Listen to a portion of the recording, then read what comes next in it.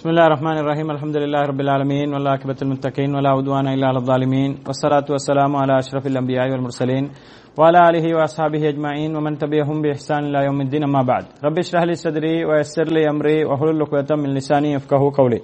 அளவற்ற அருளாளனும் நிகரில் அன்புடனுமாகிய எல்லாம் வல்ல அல்லாஹ்வின் திருநாமம் போற்றி ஆரம்பம் செய்கின்றேன். கண்ணியத்துக்கும் பெருமதிப்புக்கும் உரிய அல்லாஹ்வின் நல்லடியார்களே, இஸ்லாமிய சகோதரர்களே, உங்கள் அனைவருக்கும் இஸ்லாத்தின் காணிக்கையான சலாத்தை தெரிவித்துக் கொள்வதில் பெரும் மகிழ்ச்சி அடைகின்றேன். அஸ்ஸலாமு அலைக்கும் வரஹ்மத்துல்லாஹி வபரகாத்துஹு. அல்லாஹ்வுடைய பேரருளால் வாரம் நடைபெறக்கூடிய எங்களது இந்த மார்க்க விளக்க வகுப்பில கடந்த சில வாரங்களாக திருமணம் தொடர்பான சட்டங்களை நாங்கள் பார்த்து வருகின்றோம். அந்த வகையில் கடைசி வாரத்திலே நாங்கள் கடந்த வாரம் திருமணத்தினுடைய சுன்னத்துகள், ஒழுங்குகள் தொடர்பாகவும் ஒரு மனைவி திருமணத்துக்கு பின்னால் எப்படியெல்லாம் நடந்து கொள்ள வேண்டும் என்பது தொடர்பாகவும் நாங்கள் பார்த்தோம். இந்த வாரம் இன்ஷா அல்லாஹ் மனம் புரிவதற்கு விலக்கப்பட்டவர்கள், யாரையெல்லாம் நாங்கள் புரிவதற்கு மனம் முடிப்பதற்கு தடை செய்யப்பட்டவர்கள் யார் என்பதை ஒரு முஸ்லிம் கட்டாயமாக அறிந்து வைத்திருக்க வேண்டும். ஒரு ஆணுக்கு யாரெல்லாம் கூடாது, பெண்ணுக்கு யாரெல்லாம் கூடாது என்ற அந்த விஷயங்கள். என்று சொன்னால் இந்த விஷயத்தை நாங்கள் அறியாமல் திருமணம் இஸ்லாத்திலே ஆகமாக்கப்பட்டது, ஆர்வப்படுத்தப்பட்டது என்ற பெயர்ல எங்களுக்கு ஹராமாக்கப்பட்ட, அதாவது திருமணம் முடிக்க தடை செய்யப்பட்ட ஒரு பெண்ணை முடித்து வாழ வேண்டிய ஒரு நிலை ஏற்பட்டால் அந்த வாழ்க்கை என்னவாயிரும்? அது ஒரு விலக்கப்பட்ட, ஒரு ஹராமாக்கப்பட்ட ஒரு வாழ்க்கையாக மாறும். எனவே இதை நாங்கள் தெளிவாக தெரிந்து வைத்திருப்பதன் மூலமாக எங்களது வாழ்க்கையிலும் மற்றும் எமது பிள்ளைகள், எமது சொந்த பந்தங்கள், எமது குடும்பத்தவர்கள் அவர்களது வாழ்க்கையிலும் இது பிரயோசனப்படும் என்ற காரணத்தினால கட்டாயமாக இந்த மனம் முடிப்பதற்கு விலக்கப்பட்டவர்கள் யார் என்பதை நாங்கள் தெரிந்து கொள்ள வேண்டும். அன்புக்குரிய சகோதரர்களே, இந்த மனம் முடிப்பதற்கு விலக்கப்பட்டவர்களை பொறுத்தவரையில் இதனை நாங்கள் இரண்டு பிரதான பிரிவுகளாக பிரித்து நோக்கலாம். இரண்டு பிரதான பிரிவுகளாக. என்ன முதலாவது பிரிவுன்னு சொன்னால், நிரந்தரமாக விலக்கப்பட்டவர்கள். நிரந்தரமாக சிலவங்க என்ன செய்ய முடியாது, திருமணம் முடிக்கவே முடியாது. சிலவங்க தற்காலிகமாக விலக்கப்பட்டவர்கள் இருக்கிறாங்க. அப்ப இந்த நிரந்தரமாக விலக்கப்பட்டவர்கள் மூன்று பிரிவினர்கள் வருவாங்க. நிரந்தரமாக விலக்கப்பட்டவர்கள் மூன்று பிரிவினர்கள் வருவாங்க. அதுல முதலாவது பிரிவினர் தான் சொன்னால் இரத்த பந்தத்தின் மூலமாக, உறவு முறையின் மூலமாக விலக்கப்பட்டவர்கள். உறவு முறை மூலமாக விலக்கப்பட்டவர்கள் என்று சொன்னால், ஒரு மனிதனை பொறுத்தவரையில் அவர் யாருமே இல்லாம ஒரு அனாதையாக இருப்பது என்பது முடியாது. அதாவது அனாதை என்று சொன்னாலும் கூட அவரோட உறவுகளை பத்தி தெரியாம, அவர் எங்க பிறந்தாரு, எங்க வளர்ந்தாரு, அவருடைய குடும்பம் யார் என்பது தெரியாம தான் என்ன சொல்றாங்க மக்கள், அவர் ஒரு அனாதை, இங்க இருந்து வந்தவர். இங்க இருந்து வந்தவர் இருந்தாலும் கூட அவருக்கு அவருடைய பிறந்த இடத்துல அவருக்குரிய சொந்த பந்தங்கள் இருக்கும். அவருடைய தந்தை வழி சொந்தங்கள், தாய் வழி சொந்தங்கள் இதெல்லாம் இருக்கும். அப்ப எனவே இப்படிப்பட்ட ஒருவர்கிட்டயே போய் என்ன செய்யலாம், சில நேரங்கள்ல திருமணம் முடிக்க வேண்டிய ஒரு நிலை ஏற்படலாம். சின்ன காலத்திலேயே தத்து கொடுத்திருப்பாங்க, சில பிள்ளைகளை எங்கேயாவது வளர்க்க கொடுத்திருப்பாங்க. பெரிய ஆளாகி அந்த பிள்ளைக்கு திருமணம் பேசுற நேரம் சொந்த சகோதரியே பேசிப்படலாம் சில நேரம். ஏன்னா தெரியாது நம்ம சகோதரியா நம்மளோட பிறந்ததான்னு தெரியாது. இந்த மாதிரி நிலைமைகள் எல்லாம் ஏற்பட வாய்ப்பு இருக்கின்றது. அல்லது திருமணம் முடிச்சதுக்கு பின்னால்தான் அது தெரிய வரக்கூடிய வாய்ப்பு ஏற்பட்டு இடையில திருமணங்கள் பிரிவதையெல்லாம் நாங்கள் பார்க்கின்றோம். அப்ப எனவே கட்டாயமாக ஒரு மனிதன் என்ன செய்யணும், அவனுக்கு யார் யாரெல்லாம், குறிப்பாக முஸ்லிமை பொறுத்தவரை யார் யாரெல்லாம் அவனுக்கு என்ன திருமணம் முடிக்க விலக்கப்பட்டவர்கள், அதிலும் குறிப்பாக நிரந்தரமாக விலக்கப்பட்டவர்கள் என்ற அந்த தலைப்பு கீழால உறவு முறையில விலக்கப்பட்டவர்கள், உறவு முறையின் மூலமாக விலக்கப்பட்டவர்கள் எத்தனை பேர் சொன்னா, அல்லாஹ் தொடர்பாக சூரத்து நிசாவில 23வது வசனத்தில் மிக தெளிவாக சொல்லுகின்றான். 7 பேர் இருக்கிறாங்க. 7 பேர்கள் உறவு முறையின் மூலமாக விலக்கப்பட்டவர்கள். இவர்களை யாரையும் நிரந்தரமாக எந்த காலத்திலும் என்ன செய்ய முடியாது, திருமணம் முடிக்க முடியாது. இதுல அல்லாஹ் தஆலா முதலாவது என்ன சொல்றான், ஹுர்ரிமத் அலைக்கும் உம்மஹாத்துக்கும், உங்களது தாய்மார்கள், முதலாவது உங்களுக்கு உங்களது தாய்மார்கள் ஹராமாக்கப்பட்டிருக்கிறார்கள், மனம் முடிக்க விலக்கப்பட்டிருக்கிறார்கள், அவர்களையும் முடிக்க முடியாது என்று அல்லாஹ் தஆலா முதலாவது தடையை போடுகின்றான். அடுத்ததாக வபனாத்துக்கும், உங்களது பிள்ளைகள், உங்களது பெண் பிள்ளைகள், நீங்கள் பெற்றெடுத்த பிள்ளைகள் என்ன செய்ய முடியாது, முடிக்க முடியாது. வஅஹவாத்துக்கும், உங்களது சகோதரிகள், உங்களது சகோதரிகளையும் அல்லாஹ் தஆலா என்ன செய்கின்றான், முடிக்க முடியாதுன்னு சொல்கின்றான். இதுல நாங்கள் ஒவ்வொருவராக பார்ப்போம் என்று சொன்னால், இந்த தாய்மார்களை பொறுத்தவரையில் முதலாவது தாய்மார்கள் எங்களை பெற்றவர்கள், அதே நேரம் அவர்களுடைய தாய், அதாவது பாட்டி, அதே நேரம் தந்தையுடைய தாய், இவங்க எல்லாரும் வருவாங்க. இந்த தாய்மார்கள் இதுல வருவாங்க. தந்தை வழி இந்த பாட்டிமார்கள், இவங்க எல்லாரும், இவங்க யாரையும் என்ன செய்ய முடியாது, ஒரு மனிதன் தனது தாயையோ, தனது தந்தையுடைய தாயையோ, தாயின் தாயையோ, இவங்களை யாரையும் என்ன செய்ய முடியாது, திருமணம் முடிக்க முடியாது. இது பெரும்பாலும் சமுதாயத்தில் இடம்பெறாத ஒரு விஷயம். ஆரம்ப காலங்களில், ஜாஹிலியா காலத்துல இதெல்லாம் இடம்பெற்றது. ஆனால் தற்போதைய காலத்துல இது பெரும்பாலும் இடம்பெறுவதை நாங்கள் காண்பது மிகவும் அரிதாக இருக்கின்றது. அதே நேரம் இரண்டாவது வகையினை பொறுத்தவரையில் வபனாத்துக்கும் நல்லா சொல்கின்றான், உங்களது பிள்ளைகள். பிள்ளைகள் என்று சொன்னால் சொந்த பிள்ளைகள், அதே நேரம் தனது மகனுடைய பிள்ளை, தனது மகளுடைய பிள்ளை, இவர்கள் எல்லோரும் என்ன செய்வார்கள், அடங்குவார்கள். இவர்கள் யாரையும் என்ன செய்ய முடியாது, திருமணம் முடிக்க முடியாது என்பதை நாங்கள் விளங்கிக் கொள்ள வேண்டும். அதே நாம் சகோதரிகள் என்று வரும்பொழுதும் கூட வஹாவாத்துக்கும் நல்லா சொல்கின்றான். சகோதரிகள் என்ன செய்ய முடியாது, திருமணம் முடிக்க. உடம்பிருந்த சகோதரிகள் மாத்திரமல்ல, உடம்பிருந்த சகோதரிகள் முடிக்க முடியாது. அதே நேரம் உங்களது தாய் வழி சகோதரிகள், உங்களோட தந்தைக்கு பிறந்தவல்ல, தாய் ஏற்கனவே திருமணத்தின் மூலமாக தாய்க்கு உள்ள பெண் பிள்ளைகள், அந்த பிள்ளைகளை முடிக்க முடியாது. அல்லது உங்களோட தந்தை உங்களோட தாய்க்கெல்லாம் வேற திருமணத்தின் மூலமாக தந்தைக்கு பிள்ளைகள் இருக்கலாம், சகோதரிகள் இருக்கலாம், அந்த சகோதரிகளையும் முடிக்க முடியாது. தாய் வழி சகோதரிகள், தந்தை வழி சகோதரிகள், இவர் யாரையும் என்ன செய்ய முடியாது, முடிக்க முடியாது. அதே நேரம் அல்லாஹ் தஆலா தொடர்ந்து சொல்கிறான், அம்மாத்துக்கும். அடுத்தது யாரு, உங்களது தந்தையுடைய சகோதரிகள். அம்மாத்துன்னு சொன்னா நாங்க மாமி என்று சொல்லுவோம். மாமின்னா அது தந்தையுடைய மூத்த சகோதரியோ சின்ன சகோதரியோ யாராக இருந்தாலும் கூட தந்தையுடைய சகோதரிகள், இவர்களை என்ன செய்ய முடியாது, முடிக்க முடியாது. தந்தையுடைய சகோதரிகளை முடிக்க முடியாது. அதாவது தனது தகப்பன், அதாவது பாட்டன்களின் மாமியார்கள், அதாவது தகப்பனுடைய தந்தை அவருடைய மாமியாராக இருந்தாலும் சரி, அல்லது தாயுடைய தந்தைக்கு பிறந்தவர்கள், தந்தையுடைய சகோதர சகோதரிகள், தாயுடைய தந்தை, தாயுடைய மாமிமார்களையும் என்ன செய்ய முடியாது, தந்தையுடைய மாமிமார்களையும் தாயுடைய மாமிமார்கள், எங்கட மாமிமார் தாய் தந்தையுடைய மாமி, இவங்களை என்ன செய்ய முடியாது, முடிக்க முடியாது. அடுத்து அல்லாஹ் சொல்றான் வஹாலாத்துக்கும். ஹாலாத்துன்னு சொன்னா தாயுடைய சகோதரிகள். இது என்ன, மாமி, இந்த சாட்சி பெரியம்மான்னு சொல்லுவாங்க, அல்லது சிற்றன்னை பெரிய அன்னைன்னு சொல்லுவாங்க. இந்த மாதிரி தாயோட பிறந்தவர்கள், தாயோட கூட பிறந்தவர்கள், இவங்களையும் என்ன செய்ய முடியாது, முடிக்க முடியாது. இது மட்டும் இது இந்த எங்களுடைய சொந்த சிற்றன்னை பெரிய அன்னை மாத்திரமல்ல, எங்களுடைய தந்தை மற்றும் தாயுடைய சிற்றன்னை பெரிய அன்னை என்று சொல்லக்கூடிய இந்த சாட்சி பெரியம்மா, இவங்க ரெண்டு பேரையும் என்ன செய்ய முடியாது, முடிக்க முடியாது என்று அல்லாஹ் சொல்கின்றான். அடுத்த தொடர்ந்து அல்லாஹ் சொல்கின்றான். இப்ப 5 பேரை நாங்க பார்த்துட்டோம். 6வது அல்லாஹ் சொல்றான் வபனாத்துல் அஹ், எங்களுடைய சகோதரனுடைய பெண் பிள்ளைகள். எங்களுடைய சகோதரர்களுக்கு பெண் பிள்ளை இருப்பார்கள் சொன்னால் அவர்கள் என்ன செய்ய முடியாது, திருமணம் முடிக்க முடியாது. எங்களது பெண் பிள்ளைக்குரிய அதே சட்டம் தான் எங்களுடைய சகோதரருடைய பெண் பிள்ளை. எங்களுடைய பெண் பிள்ளை எப்படி முடிக்க முடியாதோ அதே போன்று எங்களுடைய சகோதரனுடைய பெண் பிள்ளைகளை முடிக்க முடியாது. அடுத்து அல்லாஹ் சொல்ற வபனாத்துல் உஹ்த், அதே நேரம் உங்களது சகோதரியுடைய பெண் பிள்ளைகள், சகோதரனுடைய பெண் பிள்ளையை முடிக்க முடியாது, சகோதரருடைய பெண் பிள்ளையை முடிக்க முடியாது. இதுல சொந்த உடம்பிறந்த சகோதர சகோதரி பிள்ளைகள் மாத்திரமல்ல, தாய் வழி சகோதரி, தந்தை வழி சகோதரி, இவங்களுடைய பிள்ளைகளையும் சகோதரன் சகோதரி 2 பேருடையும் முடிக்க முடியாது. இவங்க அதாவது தாய் வழி சகோதரிகளை எப்படி தாய் வழி சகோதரியை முடிக்க முடியாதோ, தந்தை வழி சகோதரி எப்படி முடிக்க முடியாது, அவங்களுடைய பிள்ளைகளையும் முடிக்க முடியாது, அவனுடைய பிள்ளைகளையும் முடிக்க முடியாது. ஆனா என்ன பார்க்கிறோம், என்ன முஸ்லிம் அல்லாதவர்கள் குறிப்பாக இந்து கலாச்சாரத்தில் என்ன செய்கிறார்கள், அதாவது சகோதரியுடைய பிள்ளை என்ன மாமா, முறமாமன் என்று சொல்லி சகோதரியுடைய அக்காவுடைய மகளை தம்பி கட்டக்கூடிய ஒரு நிலையை நாங்க பார்க்கிறோம். இது இஸ்லாத்துல மிகவும் கடுமையாக தடை செய்யப்பட்டு அல்லாஹு தஆலா 7 வானங்களுக்கு மேலால் இருந்து இந்த சட்டத்தை மிக தெளிவாக அவன திருமறையில சூரத்து நிசா என்று சொல்லக்கூடிய அத்தியாயத்தினுடைய 23ஆம் வசனத்தை சொல்லி காட்டுவதை நாங்க பார்க்கணும். எனவே அன்புக்குரிய சகோதரர்களே, இப்படி நிரந்தரமாக எங்களுக்கு தடை செய்யப்பட்டவர்கள் முதலாவது பிரிவினராகிய இந்த அதாவது உறவு முறையை சார்ந்தவர்கள் இந்த 7 பேர்கள் யாரு, அல்லாஹ் தஆலா சொல்லக்கூடிய உம்மஹாத்துக்கும் உங்களது தாய்மார்கள், வபனாத்துக்கும் உங்களது பிள்ளைகள், வஹவாத்துக்கும் உங்களது சகோதரிகள், அம்மாத்திக்கும் உங்களது மாமிமார்கள், அதே நேரம் வஹாலாத்திக்கும் உங்களது தாயுடைய சகோதரிகள், அதே நேரம் வபனாத்துல் அஹி உங்களது சகோதரனுடைய பெண் பிள்ளைகள், வபனாத்துல் உஹ்த் உங்களது சகோதரருடைய பெண் பிள்ளைகள் என்று சொல்லி இப்படி 7 தரப்பினர்களையும் நாங்கள் திருமணம் முடிக்க முடியாது. இதுல மறுபக்கம் என்ன சொன்னா, பெண்களுக்கு என்ன செய்ய முடியாது, தங்களது தந்தையை திருமணம் முடிக்க முடியாது, தங்களது ஆண் மகனை திருமணம் முடிக்க முடியாது, தனது சகோதரனை திருமணம் முடிக்க முடியாது, சகோதரனுடைய பிள்ளைகளை திருமணம் முடிக்க முடியாது, சகோதரியுடைய பிள்ளைகளை திருமணம் முடிக்க முடியாது, தாயுடைய சகோதரர்களை இந்த மாமாமார்களை முடிக்க முடியாது, தந்தையுடைய சகோதரர்கள் சாச்சா பெரியப்பா இவங்களை முடிக்க முடியாது. பெண்களுக்கு இதுல மறுபக்கம், அவங்களுக்கு என்ன செய்ய முடியாது, இந்த நெருங்கிய உறவினர்களை முடிக்க முடியாது. அல்லாஹ் தஆலா ஆண்களை இங்க ஆண்களை விழித்து என்ன செய்கின்றான், சொல்லுகின்றான். இது ஆண்களுக்கு மாத்திரமல்ல பெண்களுக்கும் இதே சட்டம் தான். இது முதலாவது தரப்பினர்கள் யாரு, இரத்த பந்தத்தின் மூலமாக விலக்கப்பட்டவர்கள். அடுத்ததாக அன்புக்குரிய சகோதரர்களே, இதே இந்த 7 தரப்பினர்களையும் பால்குடி உறவின் மூலமாக இரண்டாவதாக என்ன செய்யும், பால்குடி உறவின் மூலமாக விலக்கப்பட்டவர்கள் இருக்கிறாங்க. இந்த 7 தரப்பினர்கள் ஒரு பிள்ளை யாரிடம் பால் குடிப்பதற்காக ஒப்படைக்கப்படுகின்ற செவிலி தாய்மார்களிடம் என்ன செய்வாங்க, பால் குடிப்பதற்கு கொடுப்பாங்க. ஆரம்ப காலத்தில் இது மிகவும் பிரபல்யமாக இருந்த ரசூலுல்லாஹி ஸல்லல்லாஹு அலைஹி வஸல்லம் அவர்கள் கூட ஹலீமத்து சாதியா என்று சொல்லக்கூடிய அந்த அன்னையாரிடம் என்ன செஞ்சாங்க, பால் குடிப்பதற்காக ஒப்படைச்சிருந்தாங்க. தங்களுடைய பிள்ளைகளையும் ரசூலுல்லாஹி ஸல்லல்லாஹு அலைஹி வஸல்லம் அவர்கள் கொஞ்சம் கிராமப்புறத்திலே வாழக்கூடிய அரபிகளிடத்தில் பால் குடிப்பதற்காக வேண்டி அவங்க அங்க வளருவதற்காக அங்கே கொடுப்பாங்க. அப்ப இந்த முறை காலாகாலமாக இருந்து வந்த முறை இன்றைக்கும் என்ன செய்கிறார்கள், சிலர் இதனை பேணக்கூடியவர்களாக இருக்கிறார்கள்.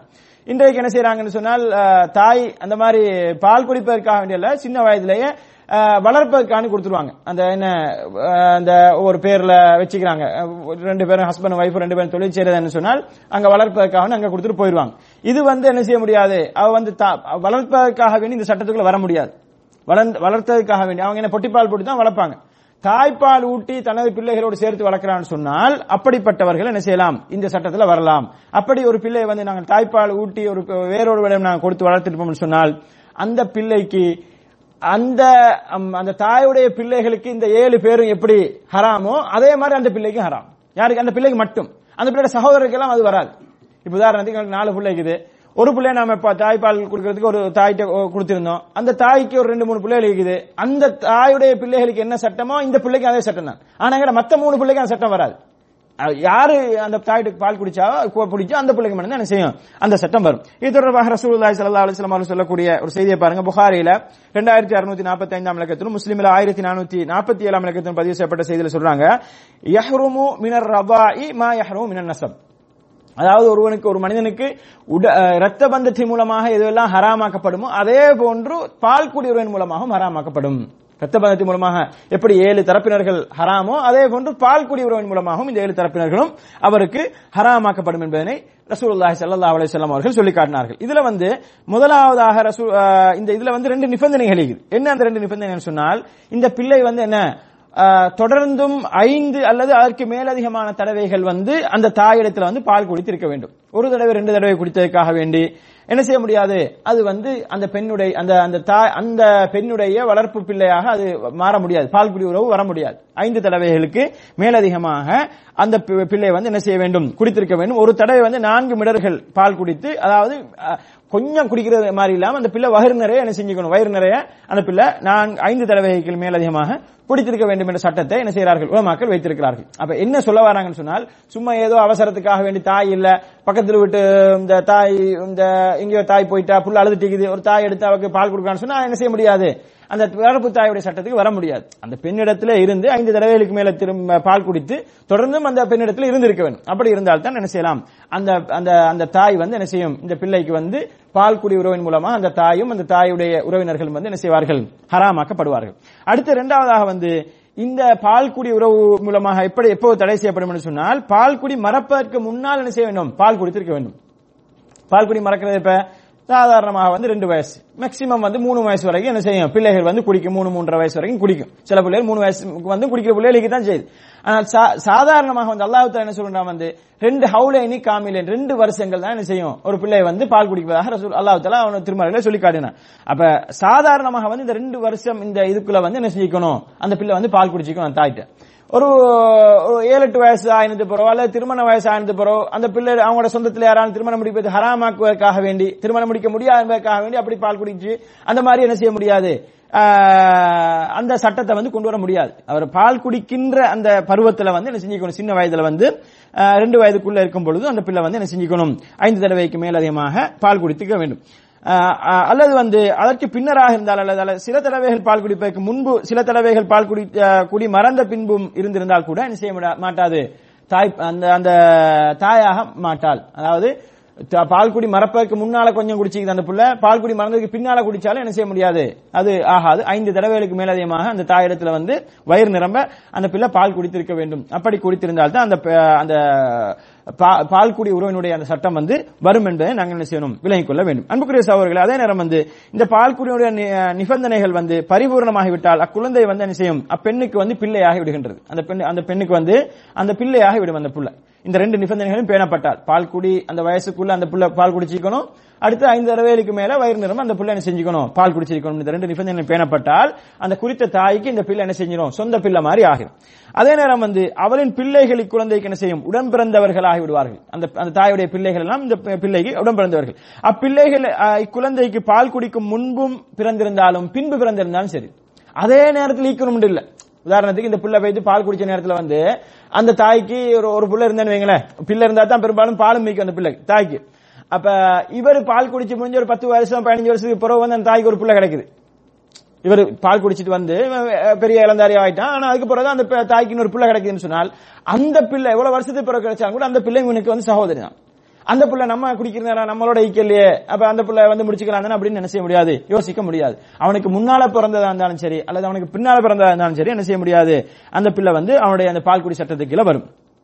அதே நேரம் பால் ஊட்டி அவளுடைய கணவனுடைய பிள்ளைகளும் இக்குழந்தைக்கு உடன் பிறந்தவர்கள் ஆகிவிடுவார்கள். அந்த தாயுடைய பிள்ளைகள் மாத்திரமல்ல, அந்த தாயுடைய கணவனிக்கிறார் இல்லையா, கணவனுடைய ஏனைய மனைவிமாருடைய பிள்ளைகள். ஏன்னா அந்த தாயிட்ட வந்து பால் குடிச்சவன் அந்த கணவன் தான் அதுக்கு சொந்தக்காரன். எனவே வந்து அந்த கணவனுடைய ஏனைய மனைவிமாருடைய பிள்ளைகள், அதாவது வந்து நம்மளுக்கு வந்து நம்மளுடைய தந்தை வழி சகோதரிகள் மாதிரி, நம்மளோட தந்தை வழி சகோதரிகள் மாதிரி இந்த பிள்ளைக்கு வந்து என்ன செய்யும், அந்த பால்குடி உறவின் மூலமாக அந்த பால்குடி தாயுடைய கணவனுடைய ஏனைய மனைவிமார் மூலமாக உள்ள பிள்ளைகளும் என்ன செய்யும், அவனுக்கு வந்து ஹராமாக்கப்படும்.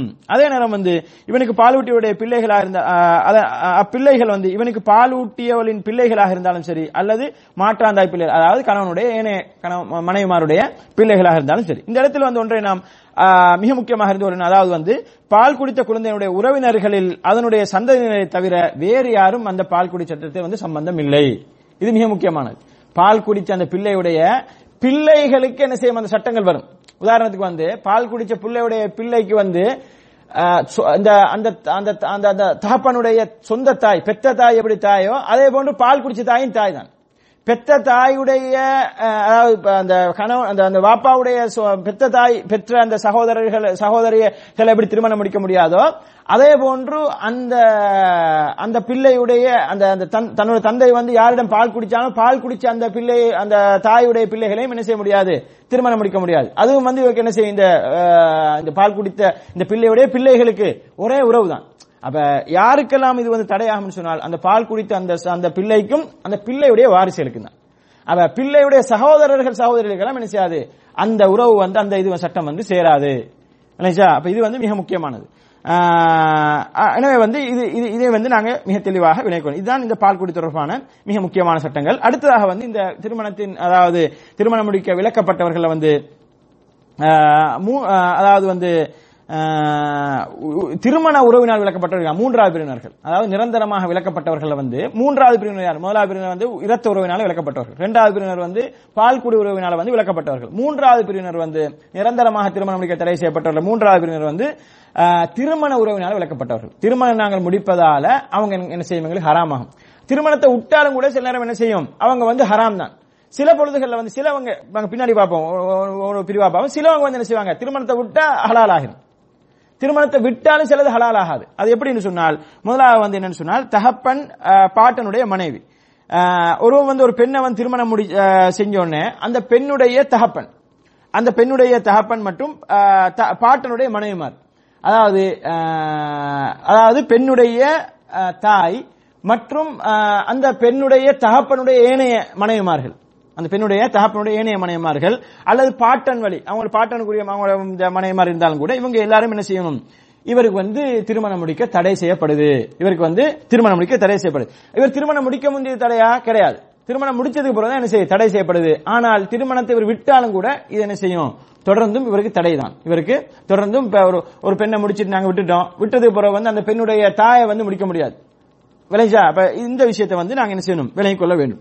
அப்ப இதுல வந்து அந்த பெண் வந்து அவருடைய மகனுடைய மகள்களும் இப்படி எத்தனை தலைமுறை இறங்கினாலும் சரி அவர்கள் அனைவரும் வந்து ஹராமாகிவிடுவார்கள். அவருடன் அவனது உடலுறவு கொண்டாலும் சரி அல்லது உடலுறவு கொள்ளாவிட்டாலும் சரி, இதுல இப்படியும் வித்தியாசங்கள் இருக்குது. சில நேரத்தில் வந்து எப்படின்னு சொன்னா உடலுறவு கொண்டால் அவங்க வந்து ஹராம் ஆகிடுவாங்க, கொல்லாவிட்டால் ஹராம் ஆக மாட்டாங்க, அது பின்னால வரும். அப்ப இதுல வந்து இவங்க எப்படின்னு சொன்னால், அதாவது திருமண உறவின் மூலமாக மனைவியுடைய தகப்பன் மற்றும் மனைவியுடைய தகப்பன் மற்றும் பாட்டனுடைய மனைவிமார்கள் இவங்க வந்து என்ன செய்வாங்கன்னு சொன்னால், எங்களுக்கு வந்து திருமண பந்தத்தின் மூலமாக இவங்க வந்து என்ன செய்வாங்க, தொடர்ந்தும் எங்களுக்கு நிரந்தரமாக ஹராமாக்கப்படுவர்கள் இருக்கிறாங்க. அடுத்தது வந்து மகன்களின் மனைவிமார். அடுத்து யாரு, மகன்களுடைய மனைவிமார், எங்களுடைய பிள்ளைகள் இருந்து ஆண் மக்கள் இருந்து அவங்களுடைய மனைவிமார்கள், இவங்க என்ன செய்வாங்க, எங்களுக்கு வந்து ஹராமாக்கப்படுவார்கள். இப்ப மகன் எடுத்து திருமணம் முடிக்கிறதால தான் என்ன செய்யும், அவள் வந்து எங்களுக்கு ஹராமாக்கப்படும். அந்த மகன் திருமணம் முடிக்க முன்னாடி அந்த பெண் எங்களுக்கு ஹலால். அவ மகன் திருமணம் முடிச்சான்னு சொன்னால் அந்த பெண் வந்து எங்களுக்கு என்ன செய்வாள், ஹராமாக்கப்படுவாள். எப்போது ஒருத்தியவன் திருமணம் ஒப்பந்தம் செய்து விடுவான் அப்போது இருந்தே அவனுடைய தகப்பன் பாட்டன்கள் இப்படி எத்தனை தலைமுறை சொன்னாலும் கூட இத்திருமண ஒப்பந்தம் மூலமாக அவனுக்கு என்ன செய்யும், ஹராமாக்கப்படும். அதாவது இப்ப நான் திருமணம் முடிக்கிறேன்னு சொன்னால் என்னுடைய தந்தை மற்றும் எனது பாட்டன்மாருக்கு எனது மனைவி வந்து ஹராம் ஆயிடுவான். என்னுடைய மனைவி ஹராம் ஆயிருவாங்க. எத்தனை தலைமுறை போனாலும் சரி. இவர்கள் வந்து தந்தை வழி உள்ளவர்களானாலும் சரி, தாய் வழி உள்ளவர்களானாலும் சரி, அவர்களுடன் அவன் என்ன செய்ய முடியாது, உடலுறவு கொள்ளாவிட்டாலும் சரி. அதாவது வந்து திருமணம் முடிச்ச அந்த மகன் வந்து அவன் உடலுறவு கொள்ளாவிட்டாலும் கூட, வெறுமனே ஒப்பந்தம் மாத்திரம் நடந்தாலும் கூட, அந்த பெண் என்ன செய்யும், அவனுடைய தகப்பனுக்கு, அவனுடைய பாட்டன்மாருக்கு, எல்லாருக்கும் என்ன செஞ்சிடும், அது வந்து ஹராமாக்கப்பட்டுவிடும் என்பதை வந்து நாங்கள் என்ன செய்யணும், விளங்கிக் கொள்ள வேண்டும். அடுத்த மூன்றாவது வந்து மனைவியுடைய தாயும் அவளது பாட்டிகளும், மனைவியுடைய தாயும் அவளது பாட்டிகளும். இதுவும் வந்து என்ன, மிக முக்கியமானது. மாமியார் நம்மளோட மனைவியுடைய தாயும், மற்றது வந்து அவருடைய பாட்டிகளும். இதுவும் வந்து என்ன செய்யுது, நம்மளுக்கு தெரிந்த விஷயம். இது வந்து மிகவும் தெளிவானது. இதிலும் வந்து என்னன்னு சொன்னால் உடலுறவு, இதுல வந்து என்ன சொன்னா வித்தியாசம் இருக்கின்றது அப்படின்னு சொன்னால், இவனுடைய இந்த தாயும் பாட்டிகளும் வந்து அவளுடன் உடலுறவு கொள்ளவில்லை என்றாலும் சரி, அப்பாட்டிகள் தகப்பன் வழியானாலும் சரி, தாய் வழியானாலும் சரி, அதாவது உடலுறவு கொண்டாலும் கொள்ளாவிட்டாலும், அல்லது அப்பாட்டிகள் வந்து தகப்பன் வழியானாலும் சரி, தாய் வழியா இருந்தாலும் சரி, அதாவது மனைவியுடைய தகப்பன் வழி பாட்டிகளா இருந்தாலும் சரி, தாய் வழி பாட்டிகளா இருந்தாலும் சரி, அல்லது மனைவியுடைய தாயாக இருந்தாலும் சரி, இவங்க எல்லாருமே வந்து என்ன செய்யும், இஸ்லாத்துல வந்து எங்களுக்கு வந்து தடை செய்யப்பட்டிருப்பதை நாங்கள் பார்க்கின்றோம். அடுத்ததாக வந்து நான்காவதாக வந்து மனைவியுடைய மகள்களும் அவளின் மகள்கள் மற்றும் மகள்களுடைய மகள்களும், இவர்கள் எத்தனை தலைமுறை ஆனாலும் சரி. அதாவது மனைவியுடைய மகள்கள் என்று சொன்னால், நம்ம திருமணம் முடிச்ச பெண் வந்து ஏற்கனவே திருமணம் முடிச்சவன்னு வைப்போம். அவருக்கு வந்து ஏற்கனவே பெண் பிள்ளைகள் இருக்குன்னு சொன்னால், அந்த பிள்ளைகள் என்ன செய்ய முடியாது, நம்ம வந்து திருமணம் முடிக்க முடியாது. அந்த பிள்ளைகளுடைய பிள்ளைகள் யாரையும் வந்து என்ன செய்ய முடியாது, திருமணம் முடிக்க முடியாது. அது நம்ம பெக்காத பிள்ளைகளா இருந்தாலும் கூட, நம்ம மனைவி பெற்றது, ஏற்கனவே வேறொருவருக்கு வாழும்போது பெற்றெடுத்த பிள்ளைகளை வந்து என்ன செய்ய முடியாது, திருமணம் முடிக்க முடியாது. இந்த இடத்திலும் வந்து இவர்களுக்கு உடலுறவு கொள்வதற்கு முன்போ பிரிவு ஏற்பட்டு விட்டால் இவர்களுக்கு என்ன செய்யும், இவர்கள் வந்து ஹராமாக மாட்டார். இதுதான் இங்க வித்தியாசம். இப்ப நாங்க மேல சொன்ன இந்த 3 பேரும் வந்து, அதாவது வந்து திருமண உறவின் மூலமாக நிரந்தரமாக தடை செய்யப்படுகின்ற மேல சொன்ன 3 பேரும் வந்து, அதாவது தகப்பன் பாட்டனுடைய மனைவிமார்கள், இவங்க வந்து எங்களுக்கு ஹராம். தகப்பனுடைய மனைவி, தகப்பன் எங்க தாய் அல்லாத வேற மனைவிமார்கள் இருந்தால் அது வந்து எங்களுக்கு ஹராம். இது வந்து ஜாஹிலியா காலத்துல என்ன செஞ்சாங்க, தகப்பன் மரணிச்சால் தகப்பனுடைய ஏனைய மனைவிமார்களை வந்து மூத்த புள்ள என்ன செஞ்சிருவான், சொந்தமாக்கிடுவான். ஏனைய சொத்துக்களை சொந்தமாக்குற மாதிரி சொந்தமாக்கிடுவான். இந்த வழிமுறை இருந்துச்சு. அப்ப அல்லாஹ் தஆலா என்ன செய்யலாம், வந்து வஹி அனுப்பி இது வந்து கூடாது, இது பிழையான ஒரு இது என்னன்னு சொன்னா, தன்னுடைய தாய் மாதிரி தான் தகப்பனுடைய ஏனைய மனைவிமார்களும் தன்னுடைய தாய்க்குரிய சட்டம் தான் சொல்லி அவங்களை வந்து ஹராமாக்குறான். அப்ப இதுல வந்து உடலுறவு கொண்டாலும் கொள்ளாவிட்டாலும், அதாவது திருமணம் முடிச்சு உடலுறவு அவர் கொண்டிருந்தாலும் கொள்ளாவிட்டாலும், வெறுமனே திருமண ஒப்பந்தம் நடந்திருந்தாலும் கூட என்ன செய்ய முடியாது, அந்த தகப்பனுடைய மனைவியையோ பாட்டனுடைய மனைவியையோ என்ன செய்ய முடியாது, திருமணம் முடிக்க முடியாது. இரண்டாவது வந்து என்ன, மகன்களுடைய தான் பெற்ற மகன்களுடைய மனைவிமார்கள், இவங்களையும் என்ன செய்ய முடியாது, திருமணம் முடிக்க முடியாது. அடுத்தது வந்து மனைவியுடைய தாய், மகன்களுடைய மனைவிமார். அடுத்து வந்து மூன்றாவது மனைவிமாருடைய தாய்மார்களையும் மனைவிமாருடைய பாட்டிமார்களையும் இவங்களையும் வந்து என்ன செய்ய முடியாது, திருமணம் முடிக்க முடியாது. இந்த 3 சாராரும் வந்து நாங்கள் திருமணம் முடித்து வெறுமனே திருமண ஒப்பந்தம் நடந்திருந்தால் போதும், என்ன செய்ய முடியாது, அவங்களை திருமணம் முடிக்க முடியாது. ஆனா நான்காவது இங்க சொல்லக்கூடிய மனைவியுடைய மகள்கள், அதாவது வந்து இதுல வந்து யாரு மனைவியுடைய மகள்கள் என்றால், எங்களுடைய நாங்க முடிக்க போற முடிச்ச மனைவி அவருடைய ஏற்கனவே உள்ள ஒரு கணவன் மூலமாக உள்ள பெண் பிள்ளைகள். இந்த பிள்ளைகளை பொறுத்தவரையில இந்த மனைவியோட நாங்க திருமண ஒப்பந்தம் முடிச்ச உடனே நம்மளுக்கு என்ன செய்யுது, ஹராமாக்கப்படுது. ஆனால் உடலுறவு கொள்வதற்கு முன்னால வந்து அந்த பெண்ணோட வந்து நம்மளுக்கு வாழ்க்கை துண்டிக்கப்பட்டு தலாக் ஏற்பட்டு சொன்னால் என்ன செய்யும், அந்த பெண்ணுடைய ஏனைய கணவன்மாருக்கு பிறந்த அந்த பிள்ளைகளை வந்து வேறொரு ஒப்பந்தத்தின் மூலமாக எங்களுக்கு என்ன செஞ்சுக்கலாம், திருமணம் முடிச்சு கொள்ளலாம். இதுதான் இங்குள்ள வித்தியாசம். திருமணம், அதாவது உடலுறவுக்கு பின்னால் உடலுறவு கொண்டு விட்டான்னு சொன்னால் அதுக்கப்புறம் ஒரு 2 நாளைக்கு பிறகு அவன் திருமணம் அந்த தலாக் சொன்னாலும் கூட அந்த பெண்ணுடைய ஏனைய கணவனுக்கு, அந்த ஏனைய இதுக்கு முன்னால் உள்ள கணவனுக்கு பிறந்த ஏனைய பெண் பிள்ளைகளை இவனுக்கு முடிக்க முடியாது, நிரந்தரமாக இவனுக்கு என்ன செய்து தடை செய்யப்படுகின்றது என்பதை நாங்க பார்க்கிறோம். இது வந்து இப்படி இந்த 3 பிரிவினர் இருப்பதை நாங்க பார்க்கிறோம். நிரந்தரமாக தடை செய்யப்பட்டவர்கள், திருமணம் முடிப்பதற்கு நிரந்தரமாக தடை செய்யப்பட்ட இந்த 3 பிரிவுகள். அடுத்தது வந்து என்ன சொன்னால், ஒரு குறிப்பிட்ட காலம் தடை செய்யப்பட்டவர்கள், ஒரு குறிப்பிட்ட காலத்துக்கு தடை.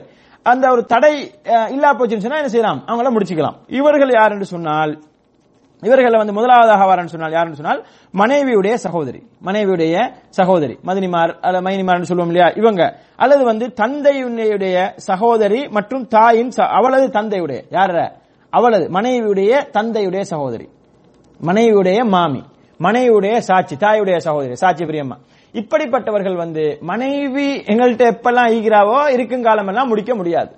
மனைவி நாங்க தலாக் விட்டுட்டோம்னு சொன்னால், மனைவி மரணிச்சுட்டா, மனைவி தலாக் விட்டோம்னு சொன்னால் அதுக்கப்புறம் என்ன செய்யும், மனைவியுடைய சகோதரி, இது தெரிஞ்ச விஷயம் நம்மளுக்கு வந்து மனைவியுடைய சகோதரிகளை வந்து மனைவி மரணிச்சதுக்கு பிறகு முடிக்கலாம், ஒரே நேரத்தில் முடிக்க முடியாது. அதே போன்றுதான் மனைவியுடைய மாமியாக இருந்தாலும் மனைவியுடைய சாட்சி பெரியம்மாவா இருந்தாலும் கூட இவங்களையும் மனைவி இருக்கும்போது முடிக்க முடியாது.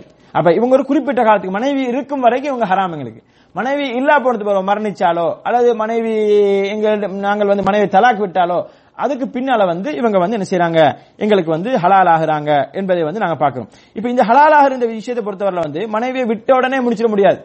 சிலவங்க வந்து என்ன, மனைவியை முடிச்ச காலத்துல இருந்து மனைவியுடைய ஏனைய உறவுகளை யாராவது முடிக்கணும் மாதிரி ஐடியா ஆகி டக்குன்னு விட்டுட்டு அதை முடிச்சிடணும்னு பாக்குறது, அப்படி முடிக்க முடியாது. மனைவி என்ன செய்யணும், இத்தா காலம் முடியணும். இத்தா காலம் கட்டாயமாக முடியும். தலாக் விட்டால் 3 குரு, அல்லாஹ் தஆலா என்ன சொல்றான் வந்து சலாஹத்த குருன்னு சொல்றான். 3 சுத்தங்கள், 3 சுத்தமாகிற, அதாவது 3 மாதங்கள் என்ன செய்யணும், அந்த பெண் வந்து இத்தா இருக்கணும். இத்தா இருந்து அவள் வெளியானதுக்கு பின்னாலதான் என்ன செய்யணும், அந்த மனைவியுடைய சொந்தக்காரிய வந்து அது சகோதரியோ அல்லது வேறவங்களோ என்ன செய்யணும், இவர் வந்து முடிக்கலாம் என்பதை வந்து என்ன செய்யணும், நாங்க விளைக்கணும். மனைவி மரணிச்சு போனான்னு சொன்னா இதா கிடையாது. மனைவி மரணிச்சு போனா ஆணுக்கு இதா கிடையாது. மனைவி மரணிச்சு போனா அடுத்த நாள் 2-3 நாள் வேணாலும் என்ன செய்யலாம், நீங்க வந்து முடிச்சுக்கலாம் தாராளமாக. அதுக்கு அவனி போட்டி தள்ளுறதுக்கு யோசிக்கப்படாது. நினைச்சா இறந்த இயற்கையாக இருந்தால் என்ன செய்யலாம், அந்த முடிச்சுக்கலாம். அடுத்து இரண்டாவதாக வந்து இந்த குறிப்பிட்ட காலம் வந்து என்ன விலக்கப்பட்டவர்கள் வந்து கணவன் மரணம் அடைந்தால் இத்தா இருப்பவள், கணவன் மரணம் அடைந்து இத்தா இருக்கக்கூடியவள் வந்து அந்த 4 மாசம் 10 நாள் பூர்த்தியாகும் வரைக்கும், அல்லது அந்த பெண் வந்து கர்ப்பமாக இருந்தால் அந்த கர்ப்பத்தை வந்து அவள் பெற்றெடுக்கும் வரைக்கும் என்ன செய்ய முடியாது, அவளை வந்து திருமணம் முடிக்க முடியாது. அப்ப அவள் வந்து யாருக்கு, ஒரு குறிப்பிட்ட சாராருக்கு இல்ல, எல்லா முஸ்லிம்களுக்கும் அவள் ஹராம். எல்லா முஸ்லிம்களுக்கும் அவள் ஹராம். எப்ப அந்த காலம் முடியும் வரைக்கும், 4 மாசம் 10 நாள் முடியுதா, அல்லது வந்து அவள் வந்து அந்த கர்ப்பத்தை வந்து பெற்றிருக்கிறாளா, அதுக்கு பிறகு வந்து என்ன செய்யும், தாராளமாக என்ன செய்யலாம், முடிச்சுக்கலாம். எனவே வந்து இந்த விஷயத்திலே வந்து நாங்க கட்டாயமாக கவனத்தில் கொள்ளணும். இதுல மிக முக்கியமான என்ன சொன்னால், இந்த சிலவங்க வந்து என்ன செய்ய மாட்டாங்கன்னு சொன்னால், இந்த சின்ன வயசுல வந்து திருமணம் முடிச்சு சின்ன வயசுல பிரிஞ்சிருப்பாங்க. அப்ப இவங்களுக்கு எல்லாம் என்ன செய்ய மாட்டாங்க, பெருசா இந்த இதா இதெல்லாம் வந்து செய்ய மாட்டாங்க, இதெல்லாம் வைக்க மாட்டாங்க. பெருமா தலாக்ல பிரிஞ்சாங்க. இப்ப தலாக்ல பிரிஞ்சாங்க கூட 3 மாசம் இருக்கும், இதா 3 மாசம் இருக்கும். அப்ப இந்த 3 மாசம் இருக்காமல் என்ன செய்ய, 3 மாசம் நம்ம சொல்றது என்ன சொன்னா, விலங்குக்காக வேண்டி 3 சுத்தங்கள் ஆகும் வரைக்கும், 3 முறை மாதவிடாய் ஏற்பட்டு சுத்தமாகும் வரைக்கும் வெயிட் பண்ணணும். வெயிட் பண்ணி அதுக்கு பின்னால்தான் அவங்களுக்கு என்ன செய்யணும், வேற திருமணம் பேசணும். ஆனா இது நிறைய பேர் செய்யறாங்க இல்ல, உடனே விட்ட உடனே இன்னொன்று என்ன செஞ்சிருது, பேசி முடிச்சிருது. இப்படி முடிக்கிறதால வந்து மிகப்பெரிய அநியாயங்கள், மிகப்பெரிய மோசடிகள் நடைபெறுவதற்கு வாய்ப்பு இருக்கின்றது.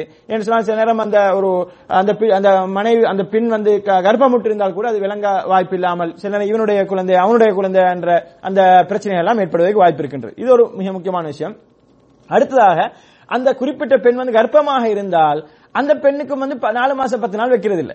4 மாசம் 10 நாள் வைக்க, உதாரணத்துக்கு ஒரு பெண் வந்து 3 மாசம் தான் கர்ப்பமாகி 3 மாசம், அப்ப 3 மாசம் அல்ல 4 மாசம் கணவன் மரணிச்சா, கணவன் மரணிச்சது பிறகு வந்து அந்த பெண் 4 மாசம் 10 நாள் இருந்தா போதாது. அந்த குழந்தையை ஈன்றெடுக்கும் வரைக்கும் அந்த பெண் என்ன செய்யணும், இத்தால இருக்க வேண்டும். அது சில நேரம் 8வது மாசம் கணவன் மரணிச்சு 9வது மாசம் குழந்தையை ஈன்றெடுத்தாலும் அந்த பெண்ணுடைய கர்ப்பம் முடிஞ்சு, இந்த இதா முடிஞ்சு. அல்லது அந்த பெண்ணுக்கு வந்து 3 மாசம் கர்ப்பமாக இருக்கும் பொழுது கணவன் மரணிச்சு 2 மாசம் கர்ப்பம் இருக்கும் போது கணவன் மரணிச்சா கூட அந்த பெண் என்ன செய்யணும், 4 மாசம் 10 நாளையும் தாண்டி அந்த குழந்தையை ஈன்றெடுக்கும் வரைக்கும் என்ன செய்யணும், அந்த பெண் வந்து இத்தா இருக்க வேண்டும். இதுதான் இஸ்லாத்தினுடைய சட்டம். எனவே இந்த இத்தாவுடைய காலத்தில் இருக்கக்கூடிய பெண்ணை வந்து நம்ம என்ன செய்ய முடியாது, திருமணம் முடிக்க முடியாது. இதுவும் வந்து எங்களுக்கு ஹராமாக்கப்பட்டிருக்கின்றது என்பதை வந்து விலகிக் கொள்ள வேண்டும். அடுத்ததாக அன்புக்குரிய சகோதரர்களே, ஒரு குறிப்பிட்ட காலம் எங்களுக்கு ஹராமாக்கப்பட்டவர்கள் இன்னும் ஒரு சாரார் தான் என்று சொன்னால், ஹஜ் உம்ராவுக்காக வேண்டி இஹ்ராம் கட்டியவர்கள். ஹஜ் உம்ராவுக்காக வேண்டி இஹ்ராம் கட்டியவள். இந்த இஹ்ராம் கட்டிய பெண்ணை வந்து என்ன செய்ய முடியாது, இஹ்ராமிலிருந்து முழுமையாக வெளியாகும் வரைக்கும், இஹ்ராமிலிருந்து முழுமையாக உம்ராவை பொறுத்தவரையில் வந்து சை செய்து முடியை வெட்டி என்ன செய்யறது, இஹ்ராமிலிருந்து வெளியாகும் வரைக்கும். ஹஜ்ஜை பொறுத்தவரையில் வந்து ஹஜ்ஜிலே வந்து என்ன, அரஃபாவுக்கு போயிட்டு முஸ்தலிஃபா போயிட்டு மினாவுக்கு வந்து மினாவுல கல்லெறிஞ்சதுக்கு பின்னால 10 அன்னைக்கு கல்லெறிஞ்சதுக்கு பின்னால ஹஜ்ஜுடைய தவாஃபையும் சையையும் முடிக்கின்ற வரைக்கும், ஹஜ்ஜுடைய தவாஃபையும் சையையும் தவாஃபுல் இஃபாதா சையையும் முடிக்கின்ற வரை முடிஞ்சது பிறகு என்ன செய்ய, 2வது தஹல்லுல். முதலாவது கல்லடிச்ச உடனே முதலாவது இஹ்ராத்தை கலைஞ்சிடலாம். ஆனால் இந்த தவாஃபையும் ஹஜ்ஜுடைய தவாஃபையும் சையை முடிச்சதுக்கு பிறகு தான் என்ன செய்ய, 2வது தஹல்லுல் என்று சொல்லக்கூடிய 2வது வெளியேற்றம். அதுக்கு பிறகுதான் என்ன செய்யலாம் என்று சொன்னால் திருமண ஒப்பந்தங்களோ திருமண பேச்சுவார்த்தைகளோ நடத்த முடியும். அப்ப நாங்க ஹஜ்ஜி பேசிக்கிறோம், உம்ரா பேசிக்கிறோம், அந்த நேரத்தில் பார்த்தோம் ஏதோ நம்மளுக்கு கொஞ்சம் பிடிச்சிருச்சுன்னு சொல்லி உடனே என்ன செய்யக்கூடாது, அவசரப்பட்டு திருமண பந்தங்கள்ல பேசுறதுக்கோ பேச்சுவார்த்தை நடத்துறதுக்கோ பேசிடக்கூடாது. குறிப்பா வந்து நாட்டிலேருந்து வரவங்கள்ட்ட நடக்குது, அதாவது அவங்க பேசுறது இல்ல, அதாவது 2 ஃபேமிலி வந்திருப்பாங்க, 2 ஊர்ல இருந்து வந்திருப்பாங்க, ஒரே குரூப்ல வந்திருப்பாங்க. அப்படியே பேசிட்டு போகும்போது எங்களுக்கு ஒரு இந்த மாதிரி ஒரு வயசான பிள்ளை இருக்குது, உங்களுக்கு ஒரு வயசான எனக்கு ஒரு மகன் இருக்குது அப்படின்னு மினால இருந்தே பேச்சுவார்த்தை நடக்கும். என்ன நடக்கும், திருமண பேச்சுவார்த்தை நடக்கும். பேச முடியாது, திருமண பேச்சுவார்த்தை கூட பேச முடியாது இந்த மாதிரி இஹ்ராமோடு இருக்கும் பொழுது. இது பெரும்பாலும் நடக்கிறதுக்கு வாய்ப்பு இருக்குது. மினால இருக்கும் பொழுதெல்லாம் முஸ்தலிஃபால இருக்கும் போது, மினால இருக்கும் போது, ஏன்னா மினால இருக்கும் போதும் நிறைய பேர் 10 ஹஜ்ஜுடைய தவாஃபையும் சையையும் முடிச்சிக்க மாட்டாங்க. 10 ஹஜ்ஜுடைய தவாஃபையும் சையையும் முடிச்சிக்க மாட்டாங்க. லேட் பண்ணி முடிப்பாங்க. லேட் பண்ணலாம், பிற்படுத்தலாம். ஹஜ்ஜுடைய பாடத்தை நாங்க படிச்சோம். அப்ப இதை முடிக்காம என்ன செய்ய முடியாது, இவங்க இஹ்ராமோட என்ன மீக்கிறாங்க, இஹ்ராத்தை கலைஞ்சாலும் கூட இஹ்ராத்துடைய சட்டத்தில் நான் வாங்கிக்கிறாங்க. எனவே இவங்க என்ன செய்ய முடியாது, இந்த மாதிரியான இந்த ஹஜ் உம்ராவுல இஹ்ராம் கட்டிய இந்த பெண்ணை முடிக்க முடியாது. அது தொடர்பான பேச்சுவார்த்தையை கூட பேச முடியாது என்ற அந்த விஷயங்களை நாங்க ஹஜ்ஜுடைய தொடர்பான அந்த பாடத்தை நாங்க பார்த்தோம். அன்புக்கு பெருமதிக்குரிய சகோதரர்களே, அதே போன்று இன்னும் ஒரு சாரார் இருக்கிறாங்க. இந்த குறிப்பிட்ட காலம் திருமணம் முடிக்க தடை செய்யப்பட்டவர்களை அதாவது ஜினாவோடு சம்பந்தப்பட்ட பெண்கள், ஜினாவோடு சம்பந்தப்பட்ட பெண்களாக இருந்தால், இந்த பெண் ஜினா செய்தவள் என்ற ஒன்று தெரிய வந்தேன்னு சொன்னால், அதிலிருந்து அவள் தௌபா செய்து, அந்த தௌபான்னு சொன்னால் இஸ்லாமிய ஆட்சியாக இருந்தால் அதுக்குரிய தண்டனை கொடுக்கப்பட வேண்டும். அதுக்குரிய தண்டனை கொடுக்கப்பட வேண்டும். அவள் ஒரு திருமணம் முடிக்காத சொன்னா 100 கசேரி கொடுக்கப்பட வேண்டும். திருமணம் முடிச்சான்னு சொன்னா என்ன செய்யணும், கல்லால் எரிஞ்சு கொள்ளணும். அப்ப கல்லால் எரிஞ்சு கொள்றேன்னு சொன்னா அதுக்கு பிறகு திருமணம் முடிக்க முடியாது, முடிஞ்சிச்சு அவளோட வாழ்க்கை. ஆனால் திருமணம் முடிக்காதுன்னு சொன்னால் அவருக்குரிய அந்த தண்டனை கொடுக்கப்பட்டதுக்கு பின்னால என்ன செய்யலாம், அவளை அவளுடைய இத்தா காலமும், அவருடைய இத்தா காலம் என்ன செய்யணும், அவ இத்தா காலம் இருக்கணும். அப்ப என்ன சொன்னா ஜினான்னு சொன்னா ஏற்கனவே ஒருத்தனோட சட்டபூர்வம் அல்லாமல், சட்டத்துக்கு மாற்றமாக ஒருத்தனோட குடும்பம் நடத்தினார். அப்ப இந்த பெண்ணுக்கு அவள் தௌபா செய்து, இப்ப இஸ்லாமிய சட்டம் இருக்கக்கூடிய நாடுன்னு சொன்னா தௌபா என்ன, தௌபா அந்த தண்டனை கொடுக்கிறது தான். இஸ்லாமிய சட்டம் இல்லாத நாடுகள் சொன்னால் அவள் என்ன செய்யலாம், தனிப்பட்ட முறையில தௌபா செய்து அந்த இத்தாவுடைய காலம் முடிஞ்சதுக்கு பின்னால்தான் என்ன செய்யலாம் சொன்னால் அவனை அந்த பெண்ணை திருமணம் முடிக்கலாம் என்பதை இஸ்லாம் சொல்கின்றது. அல்லாஹ் தஆலா இது தொடர்பாக சூரத்து நூருடைய 3ஆம் வசனம் சொல்லும்போது வஸானியத்து லா யன்கிஹுஹா இல்லா ஜானின் அவ் முஷ்ரிகுன், அதாவது ஒரு விபச்சாரியை ஒரு விபச்சாரனோ அல்லது ஒரு முஷ்ரிக், அதாவது இணை வைப்பாளனும் அல்லாமல் வேற யாரும் என்ன செய்ய முடியாது, திருமணம் முடிக்க முடியாது. அப்படி முடிப்பதாக இருந்தால், அவள் விபச்சாரியா இருந்தாலும் அவள் தான் நம்மளுக்கு தேவைன்னு சிலவங்க முன்னுக்காகிறாங்கன்னு சொன்னால் அவள் தௌபா செய்து அந்த இத்தாவுடைய காலத்தை முடிச்சதுக்கு பின்னால்தான் என்ன செய்யலாம், அவளை முடிக்கலாம் என்பதை நாங்கள் பார்க்கின்றோம். இது தொடர்பாக அல்லாஹ் தஆலா இந்த வசனத்தில் இப்படி சொல்வதை நாங்கள் பார்க்கின்றோம். அதே நேரம் அதே நேரம் ஒரு காஃபிர் என்ன செய்ய முடியாது, ஒரு முஸ்லிமான பெண்ணை திருமணம் முடிக்க முடியாது. ஒரு காஃபிர் முஸ்லிமான பெண்ணை திருமணம் முடிக்க முடியாது. அவன் காஃபிராக இருக்கும் பொழுது அவன் கட்டாயமாக இஸ்லாத்தை ஏற்றுக்கொண்டதுக்கு பின்னால்தான் அவன் என்ன செய்யணும், அந்த முஸ்லிமான பெண்ணை முடிக்கணும். இதே போன்றுதான் என்ன செய்யலாம், ஒரு முஸ்லீம் காஃபிரான பொம்பளை திருமணம் முடிக்க முடியாது. ஆனா யாரு, அஹ்லுல் கிதாப் என்று சொல்லக்கூடிய வேதம் கொடுக்கப்பட்டவர்களை திருமணம் முடிக்க அது தொடர்பான பின்னாலே என்ன செய்த சட்டங்கள் வருது. அது தொடர்பான சட்டங்கள் வரும்போது இன்ஷா அல்லாஹ் பார்க்கலாம். இது தொடர்பாக அல்லாஹ் எப்படி சொல்றான்னு சொன்னா சூரத்துல் பக்ராவுடைய 221ஆம் வசனம் சொல்லும் பொழுது வலா துன்குல் முஷ்ரிகீன ஹத்தா யுமினு, நீங்கள் இணை வைப்பாளர்களை என்ன செய்யார்கள், திருமணம் முடிக்கார்கள். இது காஃபிர் மாத்திரமல்ல, இணை வைப்பு தெளிவான இணை வைப்பு இருக்கக்கூடிய குடும்பம், அது முஸ்லிம் பேர்ல இருந்தாலும் கூட இவங்க தெளிவான இணை வைப்பு அளிக்கிறாங்க, தர்காக்கு போறாங்க, தர்கா வழிபாடெல்லாம் செய்யறாங்க, இதெல்லாம் முன்னின்று செய்யறாங்கன்னு சொன்னால் இப்படிப்பட்டவர்கள் முஷ்ரிக்காகத்தான் கருதப்படுவார். முஷ்ரிக்னு சொன்னால் அல்லாஹ் மறுப்பவர்கள் மாத்திரமல்ல, ஆனா முஷ்ரிக்னு சொன்னால் முஸ்லிமும் முஷ்ரிக்காக இருக்கலாம். என்று அல்லாஹ் தஆலா என்ன சொல்றார், சூரத்து யூசுஃபுடைய கடைசியில் அல்லாஹ் சொல்றான் வமா யுமினு அக்ஸருஹும் பில்லாஹி இல்லா வஹும் முஷ்ரிகூன். அல்லாஹ் தஆலா அதிகமானவர்கள் எப்படி ஈமான் கொள்றாங்கன்னு சொன்னால் அவனுக்கு இணை வைத்த நிலைமையில ஈமான் கொள்றாங்க. அல்லாஹ் நம்புறாங்க, ஆனா இணை வைத்துக் கொண்டு அல்லாஹ் நம்பிட்டிருக்கிறாங்க. அப்ப மூமின்கள்ல இணை வைப்பு இருப்பதற்கு வாய்ப்பு இருக்கு, இணை வைப்பு இருக்கின்றது என்பது அல்லாஹ் மிக தெளிவா சொல்றான். அப்ப இணை வைப்பு நாங்க மிக தெளிவா பாக்குறோம். அப்ப இப்படிப்பட்ட இணை வைக்கக்கூடிய பெண்களையோ ஆண்களையோ என்ன செய்ய முடியாது, திருமணம் முடிக்க முடியாது. இது ஒரு குறிப்பிட்ட அவங்க அதுல இருந்து மீண்டுட்டாங்கன்னு சொன்னா தௌபா செஞ்சு மீண்டுட்டாங்க, அது பிளாண்டத்தை உணர்ந்து என்ன செஞ்சிட்டாங்க, மீண்டுட்டாங்க. அவங்க நம்ம முடிக்கணும் ஆசைக்கு நம்மளுக்கு நம்ம என்ன செய்யறோம், நீங்க இதுல இருந்து முழுசா நீங்க விட்டு இதுல இருந்து தௌபா செஞ்சு நீங்க மீண்டாதான் நான் முடிப்பேன்னு சொல்லி ஒரு நிபந்தனை வச்சு முடிக்கலாம். அவங்க விட்டுட்டாங்கன்னு சொன்னார். எப்படி ஒரு காஃபிர் நம்ம முடிக்கிறது, சில நேரம் காலேஜ்ல அங்க எங்க இருக்கும்போது ஒரு காஃபிரான பொண்ணையோ காஃபிரான பையனையோ முடிக்கிறதுக்கு விரும்புவாங்க. அப்ப விரும்பினா முடிக்க முடியாதப்ப அவன் இஸ்லாத்துக்கு வரும் வரை, அந்த பொண்ணு இஸ்லாத்துக்கு வரும் வரைக்கும் முடிக்க முடியாது. அதே போன்றுதான் முஸ்லிம் சமுதாயத்திலே இப்படி ஷிர்கில் இருக்கக்கூடியவர்களை நாங்கள் முடிக்க வேண்டிய ஒரு நாட்டம் ஏற்பட்டாலும் கூட எங்களுக்கு என்ன செய்ய வேண்டும் சொன்னால் கட்டாயமாக அவங்க ஷிர்கில் இருந்து மீளாத வரைக்கும் முடிக்க முடியாது. நம்ம முடிச்சு அதுக்கு பிறகு பார்த்துப்போம், அதுக்கு பிறகு நம்ம அதெல்லாம் அட்ஜஸ்ட் பண்ணிக்கலாம் செஞ்சுக்கலாம் அப்படின்னு சொல்லி முடிச்சதுக்கு பிறகு என்ன செய்ய முடியாது, நம்ம முடிக்கிறதுக்கு அந்த திருமணமே செல்லாம போயிடும், முடிக்கிறதுக்கு திருமணமே செல்லாம போயிடும் என்ற அந்த விஷயங்களை நாங்கள் பார்க்கின்றோம். அதே போன்று இப்படி அல்லாஹ் தஆலா என்ன செய்யறாங்க, எங்களுக்கு யாரெல்லாம் நிரந்தரமாக எங்களுக்கு திருமணம் முடிக்கிறது தடை செய்யப்பட்டவர்கள், யாரெல்லாம் ஒரு குறிப்பிட்ட காலத்துக்கு திருமணம் முடிக்க தடை செய்யப்பட்டவர்கள் என்பதை மிக தெளிவாக சொல்கின்றான். எனவே இந்த சட்டத்திட்டங்களை நாங்கள் சரியாக அறிந்து அதன் அடிப்படையில் நாம் செயலாற்றுவதற்கு முயற்சிக்க வேண்டும். குறிப்பாக திருமணம் தொடர்பான சட்டத்திட்டங்களை நாங்கள் இந்த சட்டத்திட்டங்களை அறியாமல் எங்களுடைய மனோ இச்சைக்கு கட்டுப்பட்டு எங்களுடைய விருப்பத்துக்கு பெரும்பாலும் இங்க என்ன நடக்கும் சொன்னால் இந்த திருமணம் தொடர்பான மட்டுமில்ல எல்லா விதமான மார்க்க விஷயங்களையும் ஒரு மனிதன் மார்க்கத்தினுடைய தடைகளை எப்ப மீறான்னு சொன்னால் அவனுடைய மனோ இச்சை அங்கே மிகைக்கும் பொழுது, மனோ இச்சையை கட்டுப்படும் பொழுது, மனோ இச்சையை கட்டுப்பட்டு என்ன செய்யறான் இஸ்லாமிய சட்டத்திட்டங்கள் எல்லாம் பத்தி தேடாமல் இதுதான் நம்மளுக்கு தேவை, இவ்வளவு தான் நம்ம முடிக்கணும், வாழ்ந்த இவரோட வாழ்றது அல்லது இவனோட வாழ்றதுன்னு சொல்லி இந்த சட்டத்திட்டங்களை பத்தி யோசிக்காமல் அப்படி முடிக்கக்கூடிய நிலைமைகள் நாங்க பார்க்கிறோம். இந்த இடத்துல இந்த மாதிரி மனோ இச்சையை கட்டுப்பட்டு முடிப்பது என்பது மிக பாரிய குற்றமாக மாறும். அல்லாஹ் தஆலா இது தொடர்பாக அல்லாஹ் தஆலா இந்த மனோ இச்சையை கட்டுப்படுவது தொடர்பாக சொல்லும் பொழுது அதாவது அஃபரஐத மனித்தஹத இலாஹு ஹவாஹு, அதாவது நபி ஸல்லல்லாஹு அலைஹி வஸல்லம் அவர்களை பார்த்து அல்லாஹ் கேட்கின்றான், நபியை நீங்கள் பார்த்தீர்களா மனோ இச்சையை கடவுளாக்கி கொண்டவர்களை பார்த்தீர்களா? கடவுள் உண்டா என்ன? அதாவது ஒரு கடவுள் என்று சொல்லி நம்ம ஒருத்தர் நாங்க ஏற்றுக்கொள்றோம் சொன்னா அவனுக்கு முழுமையா கட்டுப்படுறாங்க, அதுதான் கடவுள். அப்ப அதே போன்று மனோ இச்சையை ஒருவன் என்ன செய்யறான், கடவுளாக எடுத்துக்கொண்டு நீ பார்த்தீரான்னு சொல்லி அல்லாஹ் தஆலா என்ன செய்யறான், ரசூலுல்லாஹி ஸல்லல்லாஹு அலைஹி வஸல்லம் அவர்கள் கேள்வியாக கேட்கின்றான். அல் குர்ஆன்ல இடம்பெறுவதை நாங்க பார்க்கணும். எனவே இந்த மாதிரியான விஷயங்களை மனோ இச்சைக்கு நாங்க கட்டுப்பட்டு மனோ இச்சையின் படி நாங்கள் தீர்மானம் எடுப்போம்னு சொன்னால் அங்கே மனோ இச்சையை கடவுளாக்கி கொண்டோம் என்ற மிக பாரிய ஒரு இணைவைப்பில் எங்களை கொண்டு விற்றும் என்ற படினால இந்த மாதிரியான விஷயங்களிலும் கூட இந்த மாதிரியான விஷயங்களிலும் சரி ஏனைய மார்க்க சம்பந்தமான விஷயங்களிலும் சரி இஸ்லாம் சொல்லக்கூடிய அந்த வரம்புகளை சட்டதிட்டங்களை சரியாக அறிந்து அதன்படி செயற்படக்கூடிய ஒரு நிலைமையை நாங்கள் ஏற்படுத்துவோம். எல்லாம் வல்ல அல்லாஹ் தஆலா அப்படிப்பட்ட நன்மக்களாக என்னையும் உங்களையும் ஆக்கி அருள்வானாக என்று கேட்டு முடிக்கின்றேன். ஹாதா மா இந்தி வல்லில் இந்தல்லாஹ் வஸ்தக்ஃபிருஹு இன்னஹு கஃபூருர் ரஹீம்.